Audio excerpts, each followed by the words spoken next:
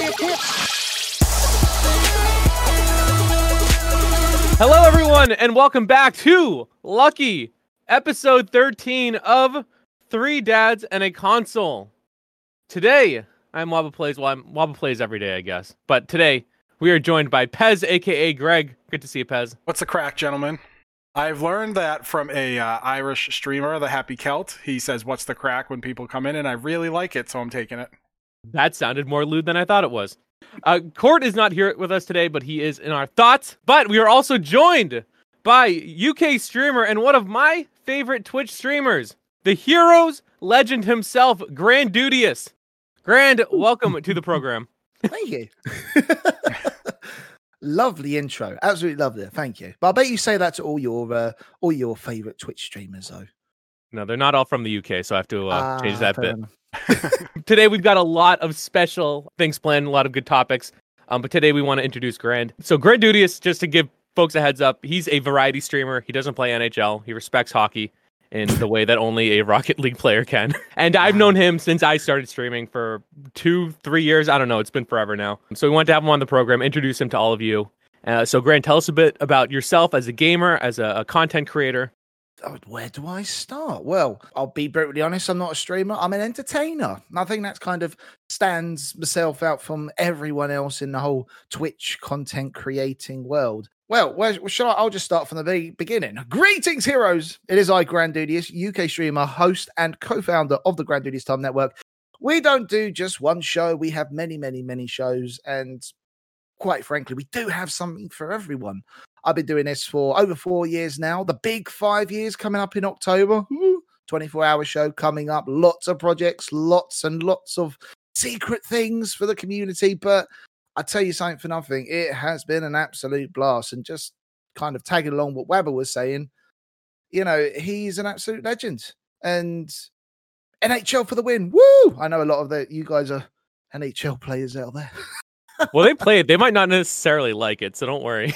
Well, same difference. So, Grant, tell us about your first console. Oh my God. This goes back to I was about 5 years old. I think 5. Yeah, I think I say about 5 years old. My dad bought me a Sega Mega Drive for my birthday. So everyone overseas, the Sega Genesis, over here in the UK, Sega Mega Drive. It's all I'll ever know it as.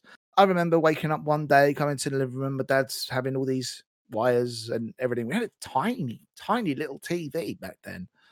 And all I see is this little blue fuzzy thing running across the screen. What the blooming hell was that? And lo and behold, first Sonic. I had no idea what it was all about. I could get past the first 2 levels and kept dying on the third. I kind of just fell in love with it. I mean, it's like one of the only sorts of games that I actually played.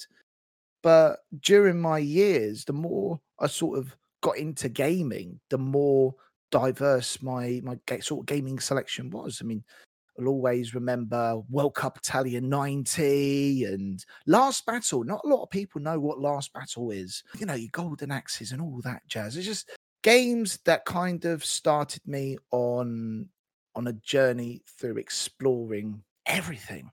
And, you know, everyone had their little Super Nintendos and their Game Boys and their Game Gears. I only had my Mega Drive, and I just kind of fell in love with it, if I'm really honest. We like to talk first console, and we also like to talk favorite game. So I like to throw in the 2 questions. Favorite game of all time, and then your favorite game on the Mega Drive. Okay, well, I'll take the second question first because it's relative, I think. My most favorite game on the Mega Drive would have to be Streets of Rage 2. I fell in love with it. It was probably one of the best beat-em-ups,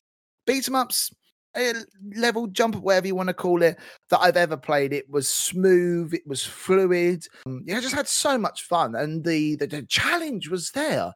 A lot of people would all just stick it on to easy, go through the story modes, and that's it. Even though I never, ever, ever completed it before in my life without cheats, may I add, Mania was always so much fun because you could never survive. And I always believed if you played Max, if you always broke their back, you're going to win the game. Level 3, always died of that slasher guy right at the end. It's like, but hey, I loved it. Absolutely loved it. A favorite game of all time. I've actually got 3. They're completely opposite to what I'm normally used to. I hate horror games. I absolutely hate horror games with a passion. But it seems like everyone else loves me getting scared. So No, you play them all the time. You hate them? I do. So I put my hands up now. I hate the horror genre with such a passion. There is a story behind that. I don't know if you want to hear about it, but you say my all-time favorite game, it has to be switched down to 3. And unbelievably, they're all in the horror genre. In no particular order, I may add. Alien Isolation, one of the greatest games ever, because you are in a story. You it's not like you're a protagonist and you're walking around and you're trying to find things. You are actually in the story itself. Every little thing, every little place that you are exploring, you are there. The one thing that tears Alien Isolation apart from everyone else is the atmosphere. Now, if you were to put, if you would listen through the game on some speakers or whatever like that, unless you got surround sound, you don't really appreciate it. However, if you've got your headphones, like I do, you can hear, you can feel everything, and it scares a little bejeebus out of me. It really, really does. And I love it. I just love it because I actually feel like I'm there. I did it with a show on our then Alternative Wednesday show, did it for 2 weeks and I couldn't sleep. I was too scared, had nightmares. And on the 3rd week, one of the heroes said, why don't we just call the alien, the Xenomorph, a nice name? And Dave the Xenomorph was created. So every time we saw Dave, it actually felt a lot better. You know? The other 2 is from a developer called Red Candle Games. Now, I don't know if a lot of people know the controversy. I say controversy. It's not really controversial. It's everyone else making the controversy out of it. But they made 2 amazingly beautiful games. Again, horror. One called Detention, which was based on true events in Taiwan in the 1960s during the martial law. And the second one is Devotion. And Devotion, again, is set in the 1980s, the life around Taiwan again. And I'll be brutally honest, it's the type of game which really does put you on an emotional roller coaster. You are scared senseless because it's a horror, but you break down crying because you feel like that you're walking in the shoes of the characters. Every little thing, every minor detail, it hits you where it hurts at unexpected times. And I promise you, I bawled my eyes out at the end of both games. Absolutely incredible storytelling. So yeah, those are definitely my top 3. Pez, weren't you just talking about Alien Isolation the other day? So, first off, you drew me in with Streets of Rage 2 because it's one of my favorite Genesis games. And then you blew my mind with Isolation because our last podcast, one of the listeners asked, what was your favorite horror game? I immediately was Alien Isolation. One of the scariest games I've ever played. And I loved it. And I am not a horror games person. You are, Grand Dudious, you are on the right podcast for people who do not like horror games because both Waba and I cannot play them. And Alien Isolation blew me away. It felt like you were in the Alien series. You know, you had your CRT TVs. It was like strict out of the 80s. It was just mwah, chef kiss. Too bad it's not a video podcast because I was geeking out the whole time when you were talking. And it's such a wonderful story as well. They've kind of tied it in with the films. They tied it in with the whole sort of not just the nostalgia, but the whole sort of character design. And they've made it as its own. Now, coming off the back of Colonial Marines, and everyone knows how much of a hellhole that was, even though it was as hilarious as it shouldn't have been. They had a lot to prove. It's going to be one of those timeless games, a bit like Deep Space, a little bit like Soma, just to name a couple of horrors off the top of my head. If you ever get a chance to play it, even if it's your first time, do so. If there was a machine that would suck out every single bit of memory from Alien Isolation, I'd be more than happy to play it over and over again. It is that good. It really, really is. I keep trying to get Waba to play it on stream, and he won't do it. But Dead Space No. is also a good one. Oh man, Dead Space is a great game as well. Have you played that, Waba? No. Oh man, No. that Why? game is also They're quite horrifying, scary. dude. No. So I will only do horror games for exceptions. Me and Grant tried to coordinate a co-horror stream, which can still happen. I have the game. I'll probably play single player mode, and then we'll still make it happen. Well, I hate to break it to you, but we got the new Man and Medan coming out this year. And even though, the barbecue was a lot better than streaming with me, we're trying to get through. But I got a feeling me and you are going to have to do that third one together. I'm down. I feel like I owe it to you at this point, so we'll make it happen. You do. Grand, you're a variety streamer. What games are you playing now? Offline, I hate to say it, I'm into the whole sort of cyberpunk thing, but only offline, not during the shows for obvious reasons. But because, I was just mentioning, we got the 5-year anniversary show coming up in October. We've actually started a community project on 7 Days to Die. And I've been spending quite a few hours trying to build things from scratch. And I was having a bit of a research on how to do electricity and all that jazz. And since we're speaking about sport in NHL, I'm actually started the season 4 podium pass in Formula 1 2020. I absolutely adore Formula 1. It's one of those games that I really want to get into. I've actually bought a steering wheel. I forgot what it was bloody well called then for a second. A steering wheel and pedals to really sort of get myself into it. That's sort of the 3 sort of games that I'm really sticking my neck into right now. The racing games are so hard for me because I'm just used to Mario Kart where you just ram into people. So I had a NASCAR game on my PC like way back when, before I even get, and literally all I would do is just the race would start, I would turn the car around and just see how I could just crumple the car. Don't recommend doing that. But that's the most fun though. That's the most fun. If you're doing a racing game, you can it's a bit like Grand Theft Auto, isn't it? I mean, it's fun driving through the red lights and smashing into things, but going against the rules and actually stopping at a red light, that's where it's more fun. Actually abiding by the rules. If you're in NASCAR, what you got to do is beat the other racer and come first place. Nah, turn the car around and try and smash someone into head first. Hey, what could happen? I will say, having a wheel and pedal, I feel so much easier to play a racing game. I 100% agree. I was controller peasant when I first started playing Formula 1 2019. And I had a lot of people coming and saying, you need to get a wheel because it's a lot easier. And the first time I actually played it, okay, admittingly, I didn't know what I was expecting. I was slipping and sliding, going too sharp in the corners and losing my wheels and retiring rate. When you start sort of figuring out the calibration and all that jazz and sort it out to a point where you feel comfortable, the experience just multiplies through what you're feeling. If you're going over humps, if you've got a broken wing, or if you're understeering. And I'm not just talking about Formula 1 as well. One of my best mates, Devious Racing, he plays Gran Turismo on the PlayStation.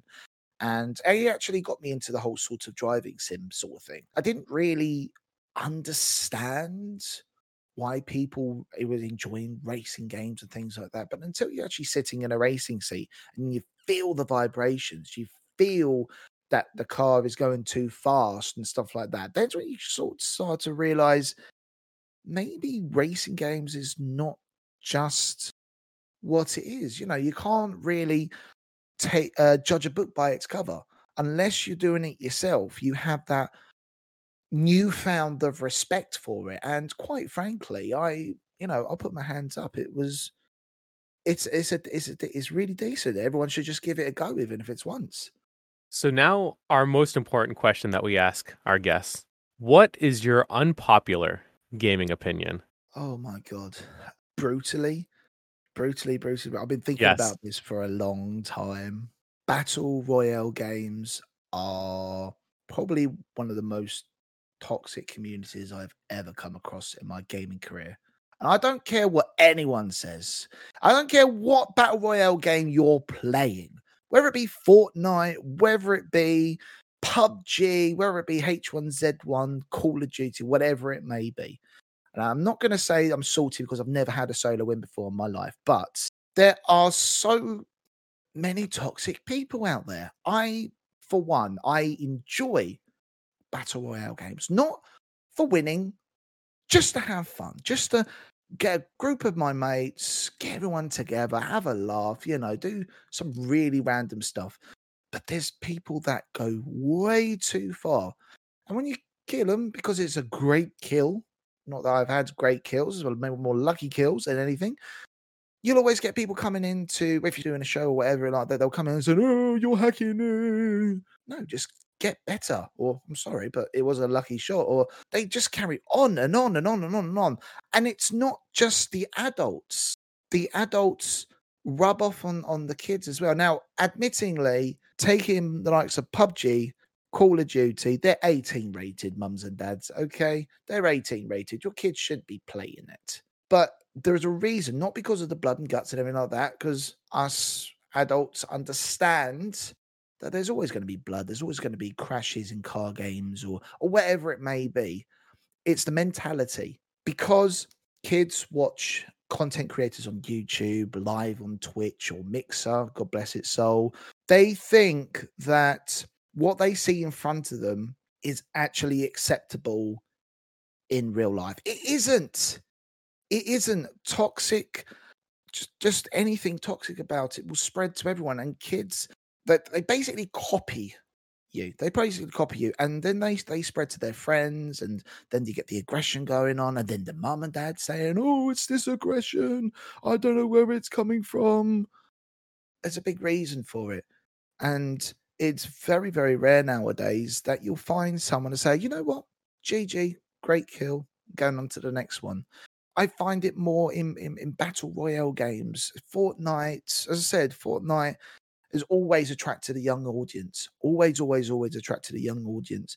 And you'll always find someone being super salty and they're really spoiling the experience for everyone. And on top of that, you'll have all your hackers, people who are playing with aimbots and wall hacks.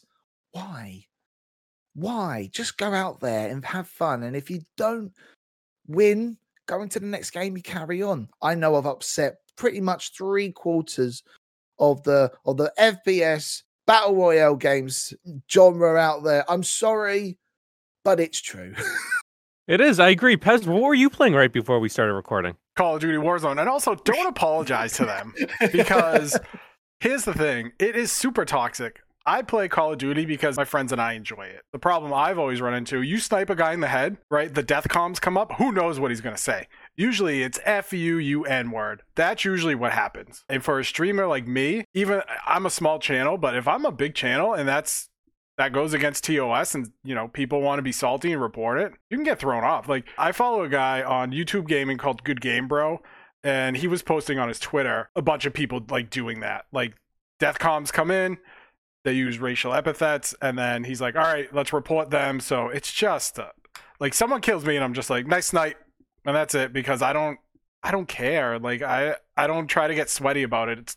I'm playing Call of Duty with my 3 friends, and all we're doing is cracking jokes on stream. Like, it's not, to us, it's not a big deal. Battle Royale, super toxic. And I play the games, and I know they're toxic. Kids are impressionable. Like, when Fortnite was the big thing, we kind of talked about this last week with kind of Ninja's thoughts, but he and that crew did not swear because they were very aware of that. And unfortunately, that isn't the case all the time. Like, people do say gamer words and get really mad and say things they shouldn't. And where do you think the kids learn them? From these folks. I'm not good at those games. I don't play them. I got one solo win in Fortnite, and then the game deleted my replay, so I couldn't upload it to YouTube for clout. So I've stopped playing Fortnite after that. I did re-download it because they had a BTS concert. I hear that all the time. Yeah, I did get a solo win, but my stream got deleted, so I can't prove it. Yeah, okay. It was offline. I'm so mad. I'm so mad about that. In the words of the great Waba Plays, if it's not on stream, it didn't happen. So I don't want to hear about it. If content isn't captured, it's like it never happened. So that's a good unpopular game opinion, Grant. That I think that's fair, but I think it's enough to upset people. So that's exactly what we want. Nothing better to upset people than a British person saying, "Ha, your stuff is rubbish." Especially to Americans.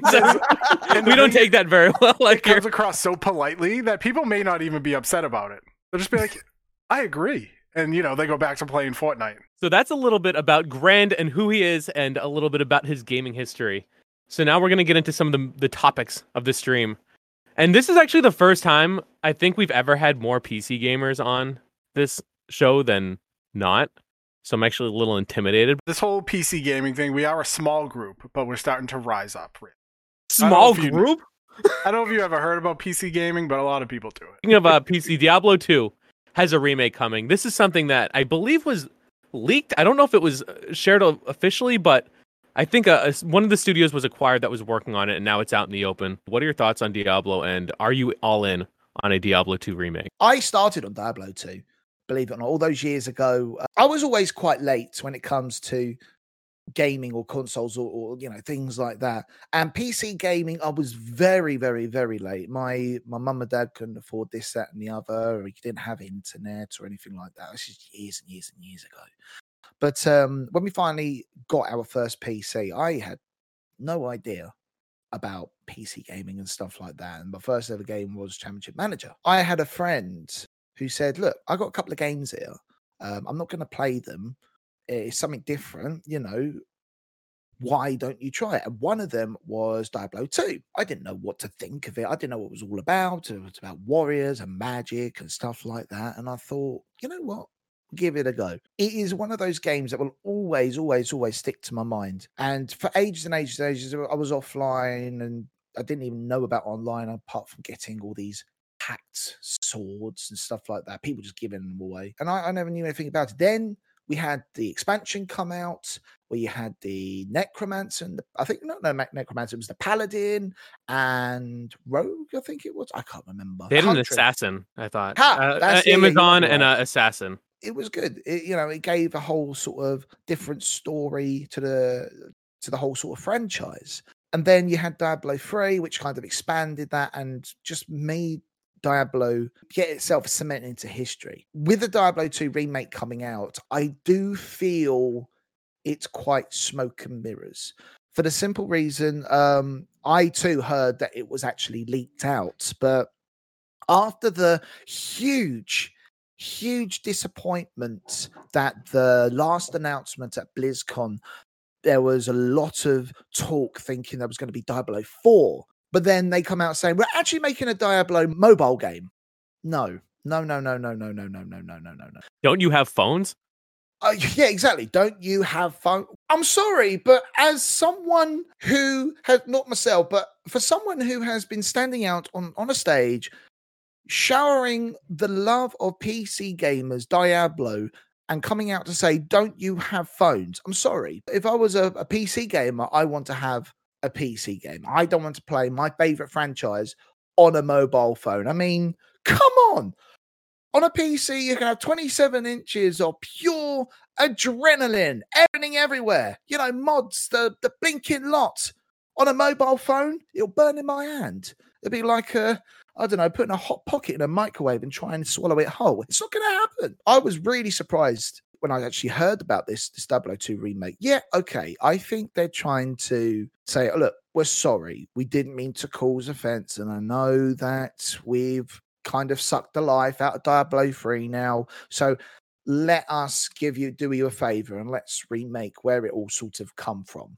I think that's just them saying, look, here's a game, go and play with that like a puppy with a new toy whilst I actually work on the proper project. Just feel this is all sort of smoke and mirrors to kind of cover up the whole sort of mobile game malarkey.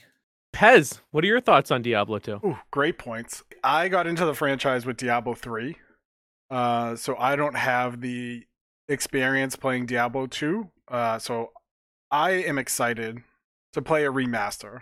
However, I was talking about this on stream actually with Machina because he brought it up. I think I'm more looking forward to Diablo 4 at this point than going back to playing 2. When you look at Vicarious Visions, they're the studio that's rumored to be making this. They did the Crash Bandicoot Insane Trilogy. They did Tony Hawk Pro Skater 1 and 2. Both came out very good in my opinion. Tony Hawk is so much fun to play, by the way. I mean, they're also working on Overwatch 2.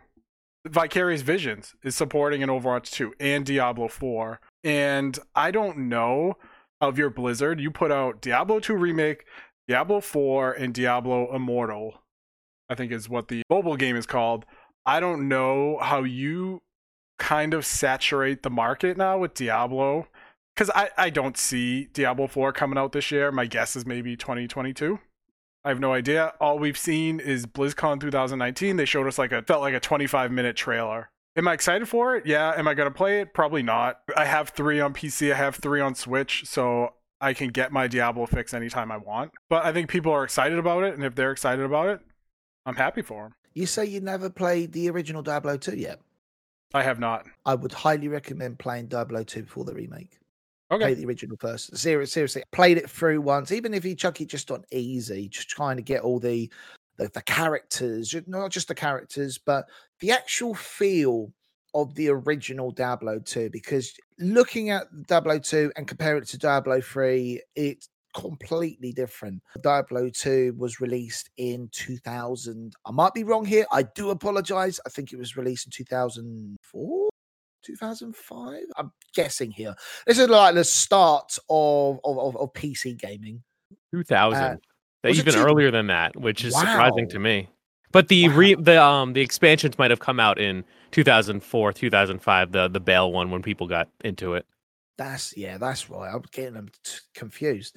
But even in 2000, the graphics at that time was so.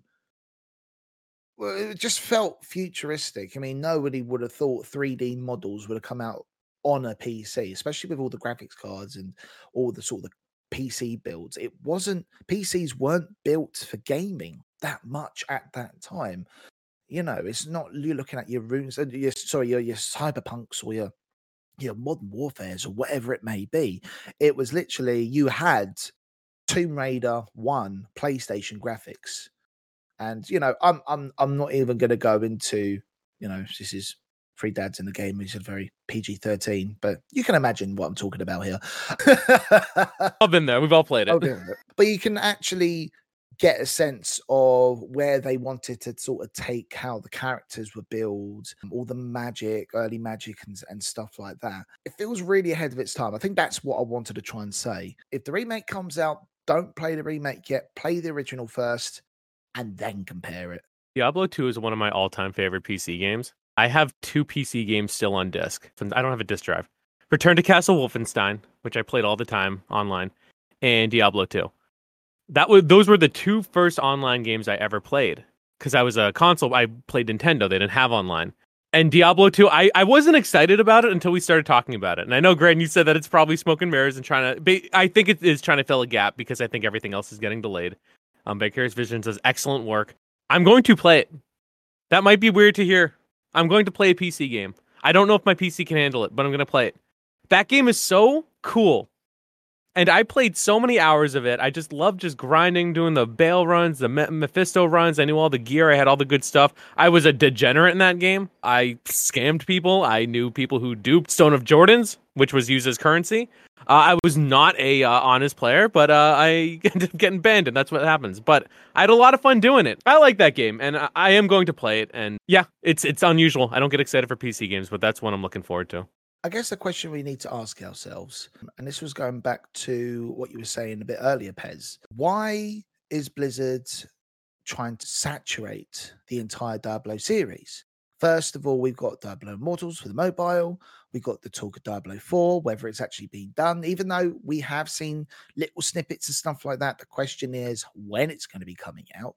And now we've got the news of Diablo 2 remake. Are they actually looking at releasing 3 titles in what could possibly be in the space of 2 years? Well, and I think the question, what is starting to creep into my mind as we talk about this more, is how Bethesda dealt with Elder Scrolls. So you have Elder Scrolls 5, which is literally on anything you can play. I'm sure you could put it on a fridge if your fridge could run it. We have Elder Scrolls Blades on mobile. Who was asking for a mobile Skyrim? Probably nobody. And then Elder Scrolls Online, right? So now you have 3 ways that you can get into Elder Scrolls, but one of them is as old as Skyrim is. The other one is a mobile game that is basically just a microtransaction mess. And the second is a paid subscription model. Is that kind of where Blizzard is going to go with Diablo 4. Who knows? Nobody has any idea, but I can guarantee we're going to see a microtransaction mess with Diablo Immortal. If it's free to play, even if it's not, because let's be honest, Activision loves their money. So they're going to make it as much as they can make it. A market saturation of Immortal, and I'll take Immortal out of it because I don't know how many are going to play, but a saturation of either 4 and 2 remastered or reignited or whatever they're calling it is just going to fracture your player base. I don't know what their plan is, but I got a big bang of Bethesda and Elder Scrolls off of it, and I don't really like it. I'm not going to play Diablo 4. I say that now. I don't think my computer can run it. I'm probably not going to play Diablo 4, so maybe they're going for people like me who like want the nostalgia but are too scared to upgrade their GPU. Well, I mean, aren't you upgrading yours? So this is because my brother-in-law, so he is selling me his bigger case. That doesn't improve the performance. That's just something he's getting a better one. I believe I'm upgrading my CPU. It's like that chip thing that you glue on it on the motherboard. That is your CPU. Yep. Okay. And it's not glue, it's thermal paste. So if you grab a thing of Elmer's, put it back because it's not going to work correctly. Well, because the one I got, so when we built it, he basically sent me all the parts on sale, and I bought it piecemeal. My chip right now still has value, so I'm going to buy his because I think he's upgrading to something even better. I'm going to sell mine, and so the difference should pretty much be what I paid for the original ones. I think that's going to improve streaming. I don't know if it's going to improve my graphics card. I don't want to get into PC gaming, but there are certain games, especially like Diablo, when I hear the name, I'm like, it's meant to be played on a PC. I recognize that. I appreciate that. You can play it on a console, but like you need the F keys and the macros. You need to be able to heal quickly and switch spell. I respect the PC grind, especially when it comes to MMOs. 2 is very near and dear to my heart. Maybe I pick up 4 after, so who knows? Can I get a little off topic? Always. Why don't you want to get into PC gaming? Grand Duties, this is now where we can just jump on him because Court's not here and he has no one to defend himself. I don't like using a mouse and keyboard. For shooters, I don't think it's accurate. I don't have the equipment for it. It's very expensive to start. So I know it's cheaper like with the games and stuff, but to actually get a good PC, I don't know. I prefer consoles, and I know the games are cheaper on sale. I don't like digital media as much.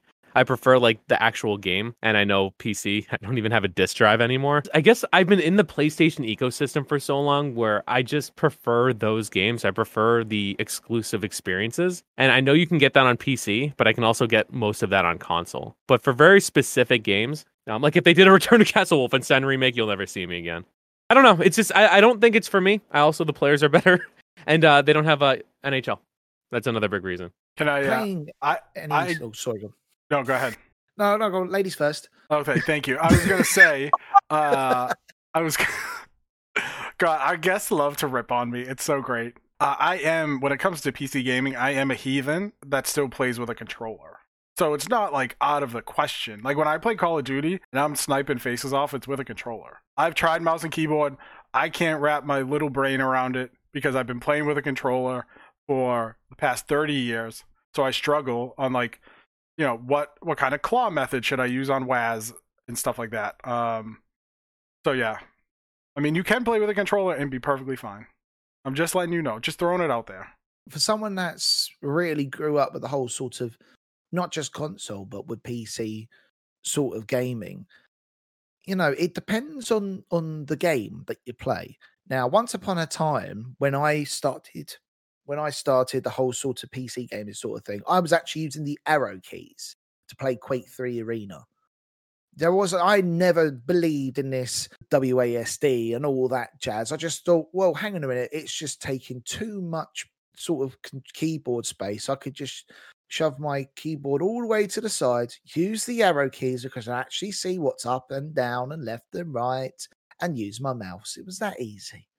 And then everyone started saying, oh, actually, if you go over to here, I started using WASD, World of Warcraft.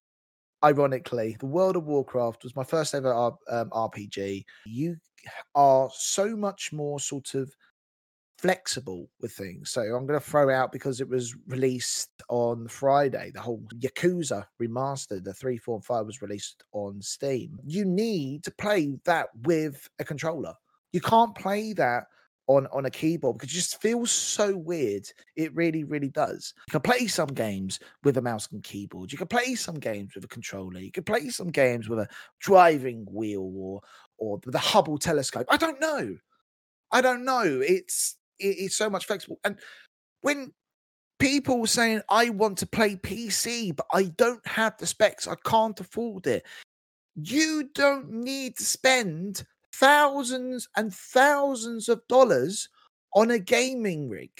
You really, really don't. You can buy yourself a basic rig. I guarantee you're not going to have ultra graphics and stuff like that. I respect that. Okay. I respect that. I know you want to play the likes of Call of Duty. You want to see that squirrel shadow at 10,000 yards down your sniper scope. I get that. I understand that. Get yourself a basic rig. Get yourself the basic knowledge and enjoy yourself. Just like entertainment, just like streaming. Nobody, when they start out streaming, they've got themselves a £3,000 rig, a £200 webcam or stream decks or stuff like that. When I started, I had a C920. I had a PC, which I picked up secondhand for about £300-400. And I had one monitor and the wife. You know, I didn't pay for the wife. That's a different story. But anyway, but you don't need it. You just enjoy what you have. And then further down the line, if you think, oh, actually, I want to see what the remaster's like. I want to have it in ultra graphics and stuff like that. Treat yourself. Treat yourself. But don't go out and buy yourself a stupid amount of money rig. Start basic, enjoy PC gaming, and go from there. And over to you, Webber. You know, using that excuse to say, oh, I don't see myself as a PC gamer. No. I'm just a console peasant. That sounds exactly like me. Everyone learns. Everyone learns. When we were younger, our first job, had no work experience. We didn't know what work entailed. We didn't know what taxes were when we got our first paycheck. We walked in that shop door. We did what we were told. And we saw what it was like. We learnt where we want to go. We learnt what we want to do, what works, what doesn't work. It's exactly the same as getting yourself a PC. If you don't take that first step, you're not going to learn. And that's the most fun out of it. Like last night, I only realized after over 200 hours of 7 Days to Die that I found out that there's actually a shortcut to get all the items that I actually want. I grinded yesterday for 6 whole hours trying to get the best of the best stuff, getting killed loads and loads of times. There was actually one little button which I could bring up a menu to get whatever I wanted. I learned from it, and I think you should too. I think the scariest thing about PC gaming, half joking, is when you look at an Overwatch lobby and the names on the other team are all in Korean. You know you're done. Actually, that's a good thing. If they're in Korean, they're going to carry you, mate. No, not if they're on the other team, then you're done. Oh, right. Don't worry, Baba, you jump into an online Overwatch lobby, I'll keep you alive. Don't worry. You know that. We're going to now skip ahead to some of the topics that came in through our listeners. The first one, I don't know where we got this from, but somebody had asked, what's the most overrated game franchise?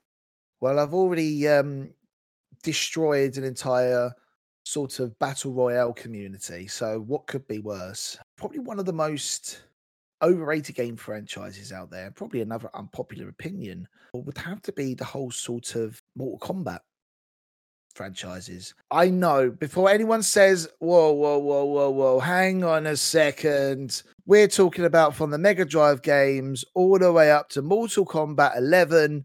We've got amazing storylines. We've got amazing characters. We have X-rays and bloods and gore galore. I get that. I love Mortal Kombat. I do. I love what they've done. I love all the changes that they've done. They've progressed. But it's just too much. It really, really is. There's only so many times you can actually perform a fatality. Now, going back right at the beginning when we had Mortal Kombat, first ever Mortal Kombat on the Mega Drive, which was banned or was potentially going to be banned in the US and the UK because of the blood. Of course, we loved cheats back then, the blood code. Abacab. There you go. Abacab. We love the abacab. Magic words, as it were. The fatalities then were hard to do. It was a challenge. But now, fast forward into Mortal Kombat 11, you've got all your old characters, you've got your new characters, you've got the character design. Now, the storyline, fantastic. I love the offline single player.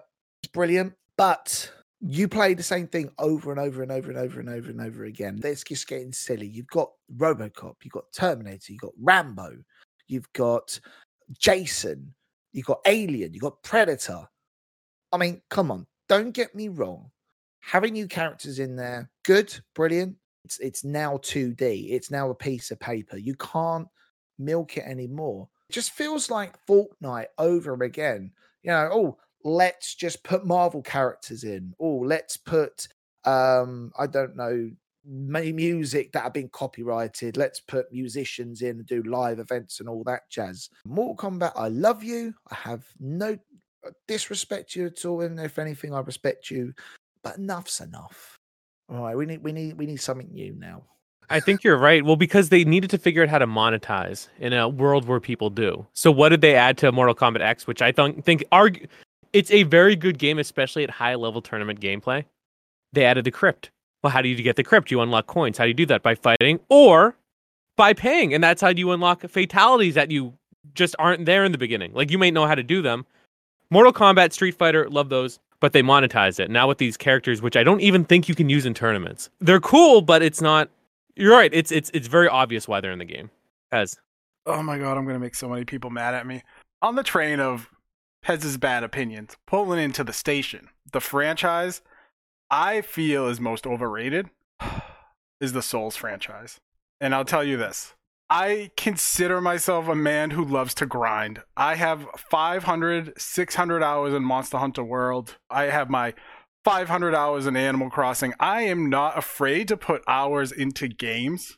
But when I spend the first hour just getting my butt whooped and just being frustrated, I personally can't find that fun. I remember playing Bloodborne. It was one of the first streams I ever did like 3 years ago. It's probably not even on my channel anymore, right? Was playing Bloodborne.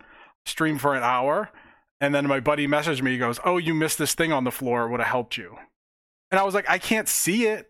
I don't know what's happening. If I feel like I'm lost and I'm just getting raked over the coals and there's no progression in it for me, it's not a game for me. So when I played Dark Souls, it was an absolute beatdown. I felt no gratification moving forward. There wasn't that, dopamine drip of, hey, you did a great job. This is the next thing. Not for me. People love Dark Souls. People love Demon Souls. The new one, the remake is out on PS5. People love Bloodborne. Not my kind of game. So personally, I think it's overrated, but it is what it is. Dark Souls is, you're right. It's all the same. Everyone is either rolling or evading and stuff like that, and it is so hard. And I'll be the first one. I've never played a Blood Souls game. Or Dark Souls game, rather. Blood Souls? What is that? Blood Rain? I don't know. Dark Souls. We know what we're talking about. Going through the same boss 20, 30, 40,000 times. Trying to find the right strategy. My God. You know what? If I was to play that, I think I'll be bored. There's only so many things. There's so many times that you can have the same sort of directions to play Dark Souls. So last night I was in a Call of Duty lobby with two friends. They both stream.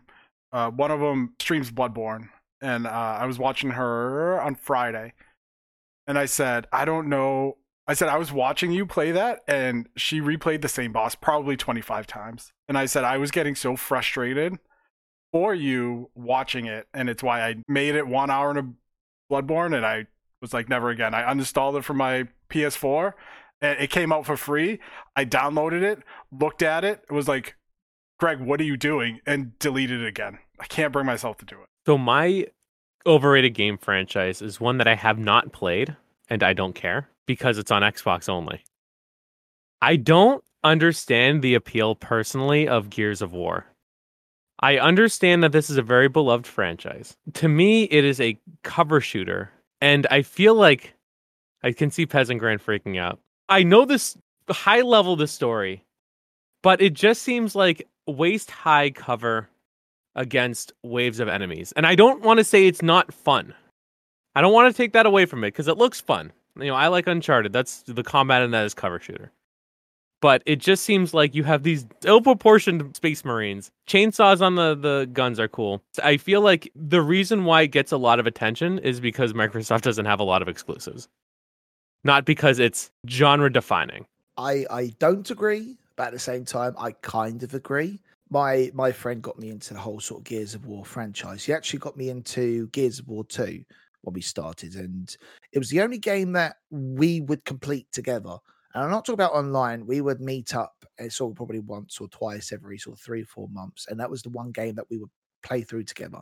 The storyline had me hooked. You had the characters backstories and everything like that. It was gripping. It really, really was. So I thought, you know what, I'll go and play the first one by myself. Absolutely bloody fantastic. And then you go and put 3 together. I cried at a certain scene. I think everyone knows, if you play Gears of War 3, you know exactly the scene we're talking about. Admittingly, the ending was a bit pants. It tied the whole story together. The war is over and everyone lives happily ever after until Gears of War 4 and 5 come out. If there wasn't a 4 or 5, I understand. I'd go over to see Wabber and I'd probably throttle him right now. But with the whole 4 and 5, when you do take the looks of 4 and 5, yes, it is a cover shooter. Yes, you do get waves and waves of enemies. That's what it's all about. It's a war at the end of the day. But I do get where you're coming from, Weber. I really, really do. And now I think there's a rumor that 6 is being made or written or something like that. I just think enough's enough. I think it gets a lot of support from the Xbox community because there aren't a lot of other games. Like, if you match against Sony's lineup, and we're not going to do that, but like, if you do, it's like, where does it fit in? It's not at the top. Is it in the middle? I don't even know if it's there. So that's why I think the ecosystem it's in is like important. So coming from the outside, that's kind of why I'm seeing it through that lens. But Pez, what are your thoughts on Gears of War? Okay, so Gears of War was why I got an Xbox 360, because my friend came over. We would hang out and play Gears of War, the original and the second one. One of those times where you and a friend could sit on the couch, play the same campaign, and have a great time with it. I would disagree about genre defining, because if you looked at Xbox 360 games at the time, once Gears of War came out, all games were like cover-based shooter games. You can't really name a cover-based shooter game before Gears of War came out. The thing about Gears of War, I was all in. I'm talking Gears 1, 2, 3, the books to get the lore around it. But then what happened was Microsoft and People Can Fly put out Gears of War Judgment, and it wasn't good. So it came out between 3 and 4, and it was a prequel to 1. It just wasn't good. And then Gears 4 came out. I played it. It was fine. Gears 5 came out. I loved it. The story was good. I'm not invested like I was back in the day. But Gears 1, 2, and 3 were some phenomenal cover-based shooter games on the 360 that told a good story. It was gripping. And I think what a lot of people liked about Gears of War in the beginning, it was violent. It was bloody. You had a machine gun with a chainsaw at the end of it. You had this gun called the Hammer of Dawn, where you call a satellite up from the sky and just rip everything apart in front of you. You have this thing called the Torque Bow. It's basically a crossbow with like a exploding bolt at the end of it. They were some fun games. I know 4 and 5 is on Game Pass. I don't know if the other ones are, but if you ever have the chance to check out the trilogy 1 through 3, play the story. It's pretty fun. I respect the take. Don't like it, but I respect it. Our next question comes to us from @DrHexDex on Twitter, and he asks, what game franchise should be resurrected? And what I want is, I want an Earthworm Jim game, much like the original, in a style format of the brand new Battletoads or the brand new Streets of Rage 4. Like, I want that kind of animation, but I want an Earthworm Jim game. Not the second game, not the third game. Give me the first game, where it was great music, zany characters, good puzzles where like you had to use his head as a whip to like latch onto hooks and crawl across things. And it's a great game. I want to see it resurrected in the same style of the first game. That's my choice. Brand, how about you? In all honesty, I haven't a Scooby-Doo. I really don't know.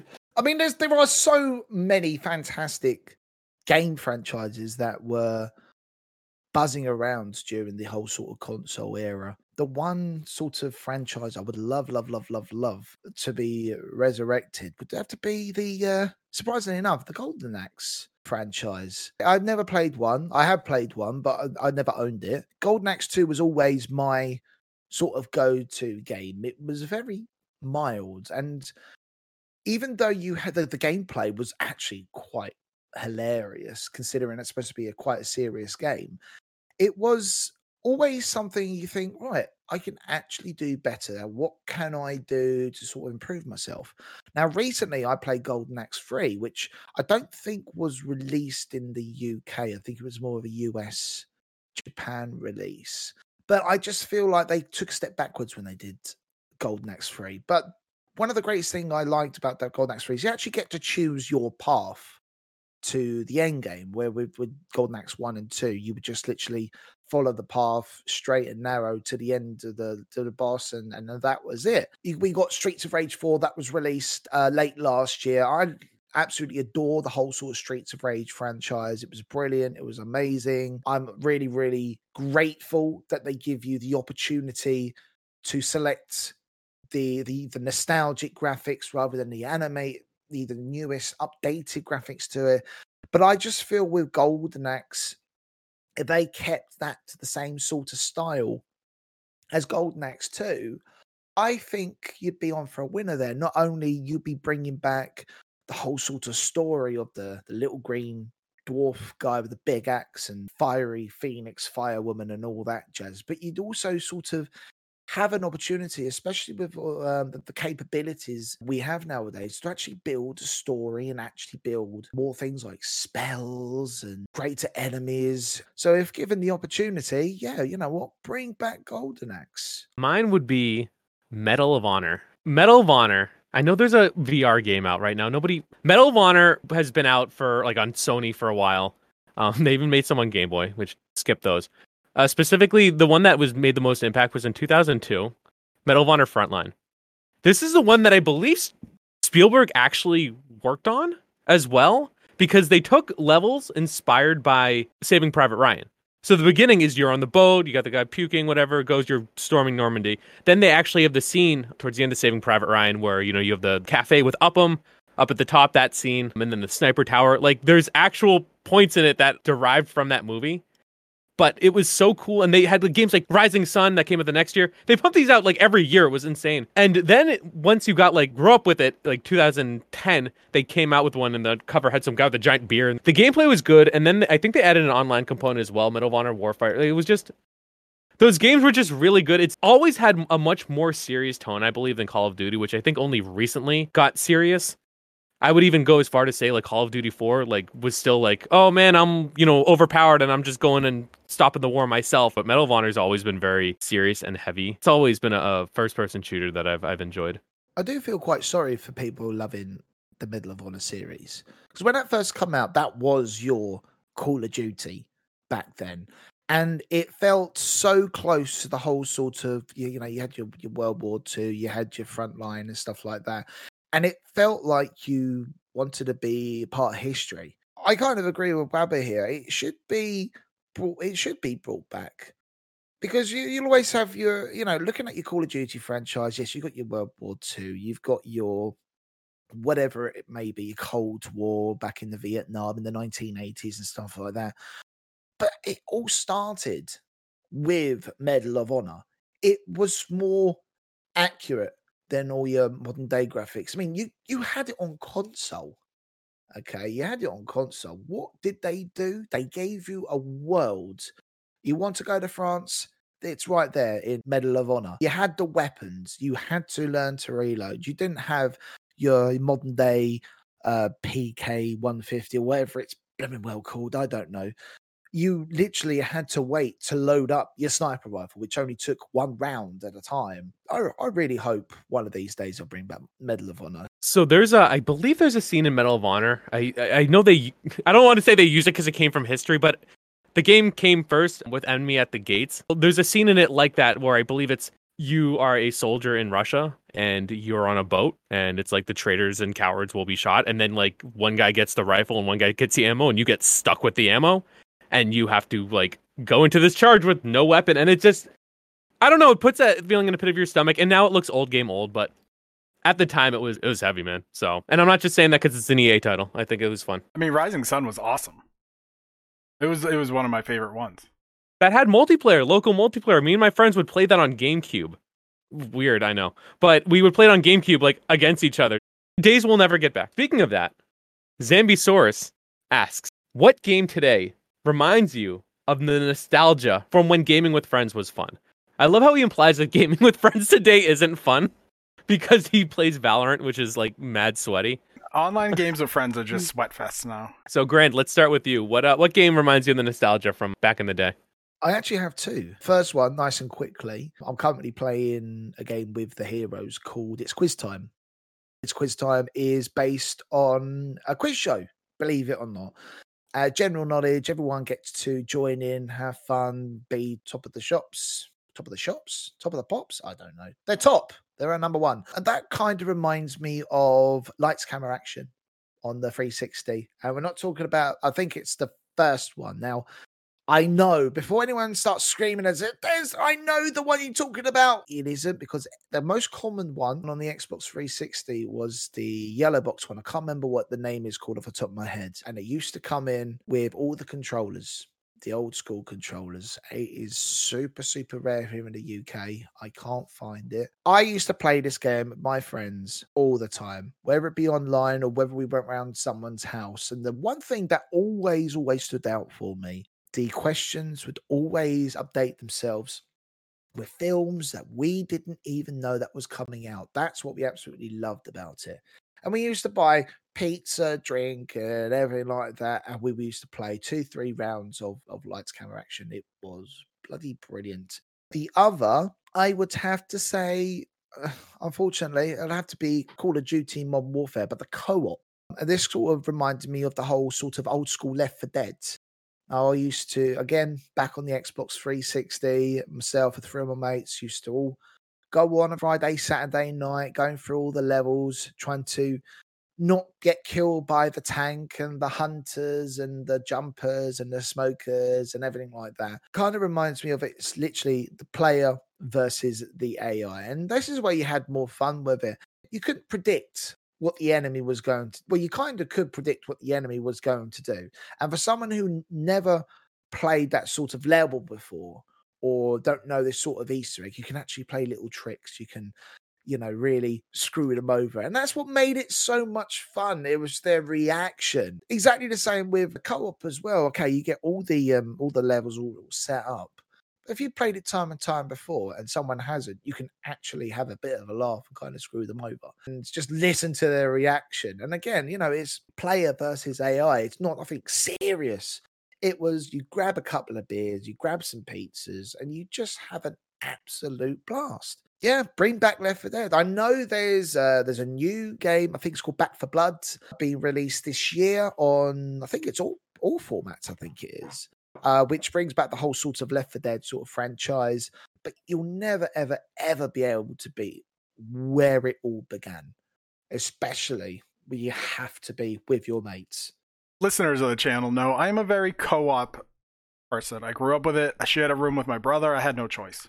Bobble Bobble, huge with us. Streets of Rage, huge with us. The easy answer is Streets of Rage 4, but that's not the answer. It's Scott Pilgrim vs. the World. I say Streets of Rage isn't the answer because it's stylish, right? It's got beautiful graphics. It looks great. Scott Pilgrim vs. the World is a beat-em-up game, stuff me and my brother played all the time. When we went to the arcades, we played Teenage Mutant Ninja Turtles. We played The Simpsons. We played Turtles in Time. We played X-Men. Like, we were co-op gamers through and through because ultimately we didn't have a choice. There was 2 of us who shared a room. Like, if you weren't playing co-op games, fight was breaking out. Let's be honest. But Scott Pilgrim vs. the World has that feeling of 16-bit look. And when you're playing it, you're just entrenched in this old school looking beat 'em up that is just so great. So that's my answer because I was playing it and it's like being hugged with a warm blanket. It's familiar enough that you love it, but it's new enough that a lot of people haven't played it because Activision pulled it for 10 years. You didn't get it on the 360. You've never played it. I have enjoyed it. That's what brought it back for me. Scott Pilgrim vs. the World. And also, the soundtrack slaps. Do you remember why it got pulled? Like, it was such a big deal, and then it just got removed, and then it just recently came back, and Scott Pilgrim's had, like, another resurgence in quarantine. So, Activision has had multiple licensing issues from back in the 360. So there was Scott Pilgrim vs. the World. I was a big Ultimate Alliance player. Ultimate Alliance 2 had DLC that had Carnage and a few others I can't remember.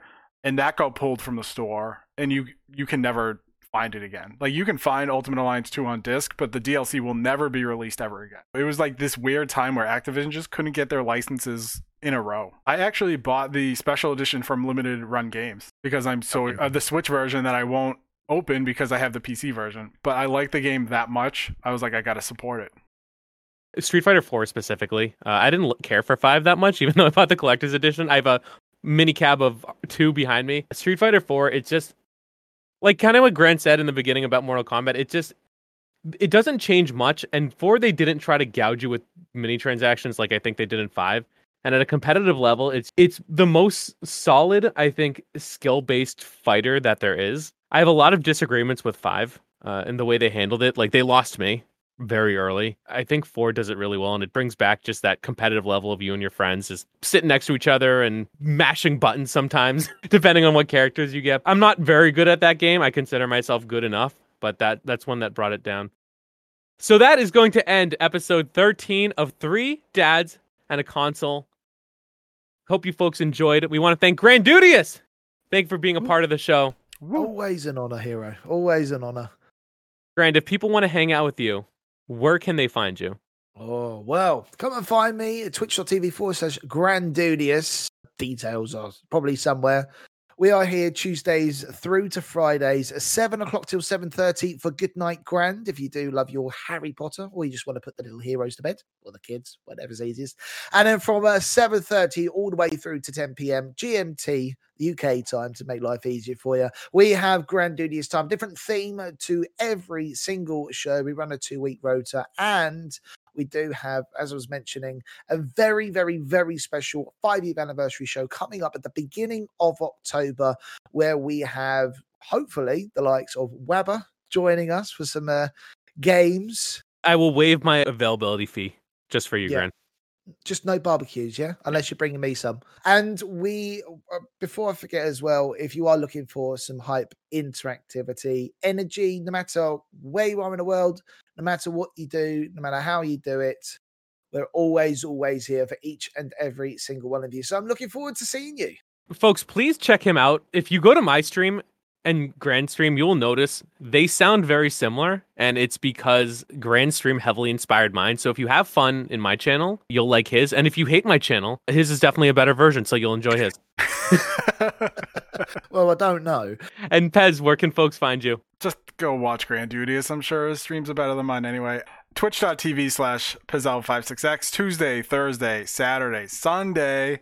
Unlike my 2 friends, my streams are very chill, so if you just want to come have a good time, drop some memes, play some Call of Duty, hang out, that's where you can find me. Also, twitter.com/PZL56X Gaming for all my bad hockey takes. Also, we have Court Lalon at Court Lalon. He would tell you not to follow his Twitch because he does not stream. We'll get him there, though.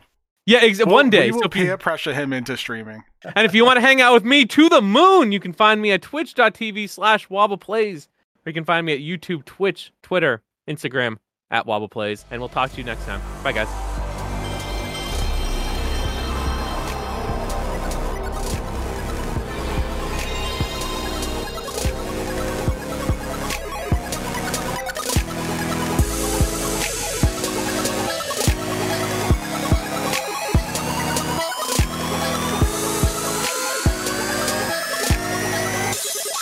Something has got to be done about your kids.